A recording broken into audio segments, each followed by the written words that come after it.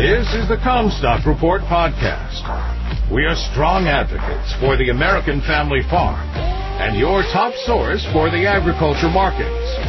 And now, here's your host, David Cruz. This is David Cruz with the Comstock Report. As we will be traveling on New Year's Eve, this will be the last Comstock Report for 2021. I will share another of our weekly Brazilian operations updates. Into the first week of 2022, the weather forecast shows a modest increase in rainfall across southern Brazil, finally reaching Rio Grande do Sul, where rainfall is still limited to 1 inch. Much more will be needed to help stop or reverse the yield destruction taking place. In the case of the corn, any rainfall will likely not make much difference at this point. Matthew spoke to a family relative who farms in the Rio Grande do Sul, who said that the corn is done for and won't come back. From some of the pictures that he shared, you can see very short stunted plants that were not able to fill the entire ear. And these were the good areas. The family member confirmed that there will be areas that they likely won't run a combine through.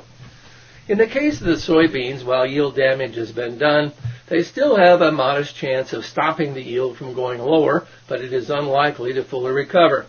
The soybeans that were planted last in late November, early December will have to be replanted. I was told as much as 20% will be replanted in the areas of the Rio Grande do Sul.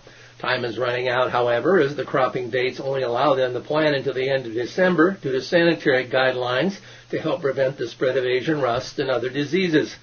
Conditions are still not that ideal, as the ground is devoid of all moisture and is extremely hot.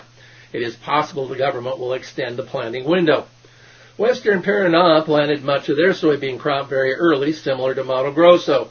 However, unlike Mato Grosso, where they have been receiving excellent rainfall, Paraná has been mostly devoid of precipitation at a time when pods are filling and they're beginning to think about harvest. A rough estimate sees the overall soybean yield dropping by roughly 10.7 million metric tons, based off a 20% yield reduction overall in the southernmost states, and a 10% loss in the Mato Grosso and Sao Paulo.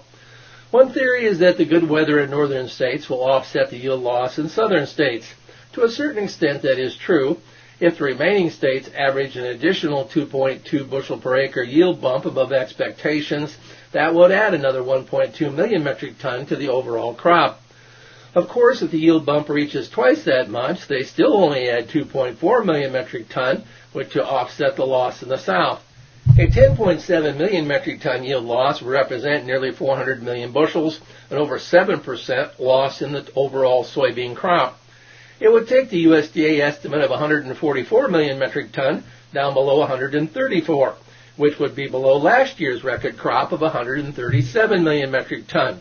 We do expect the USDA to reduce their yield projections in the January report, but such reductions will be incremental and slow. Corn market bears will point to the fact that most of Brazil's corn production comes from the second crop, which they have not begun planting yet. Therefore, the loss to Brazil's yield could be offset by the second crop corn. Again, we feel this is partly true. Brazil's second crop could make up part of the loss of the first crop, but unlikely to make up all of it. Loss estimates already are projected to be 5 million metric ton over a week ago, and it has only gotten worse since. First crop corn could lose up to 10 million metric ton, which would take production back to last year's level of 23 million metric ton, despite estimates projecting 32 to 35 million metric ton just a few months ago. The real problem will be sourcing corn for domestic consumption between now and June, when the second crop corn harvest begins. Brazil will need as much as 38 million metric ton in the first half of 2022. If they only produce 23 million metric ton, that will leave a 15 million ton hole that can only be filled by imports, demand rationing, or other feed alternatives. Most of Argentina's production areas have followed in similar fashion to that in southern Brazil. Argentina's latest projection of 49.5 million metric tons of soybeans is at risk. A 10% yield reduction would mean another 4.9 million metric ton loss in crop production. The New Year's holiday is typically seen as a time for change or new beginnings. It is very popular custom for Brazilians around the world to wear the color white on New Year's Eve, as it is the color of peace and harmony. It is a symbol to begin the new year with a fresh perspective. Comstock wishes you a happy new year. You've been listening to the Comstock Report. For more information on marketing opportunities, contact us at Comstock.com or call 712-227-1110. For a more complete version of the Comstock Report with hedging strategies and trade recommendations, subscribe on our website at Comstock.com or reach out to one of our risk management specialists about how we can help you protect your profits.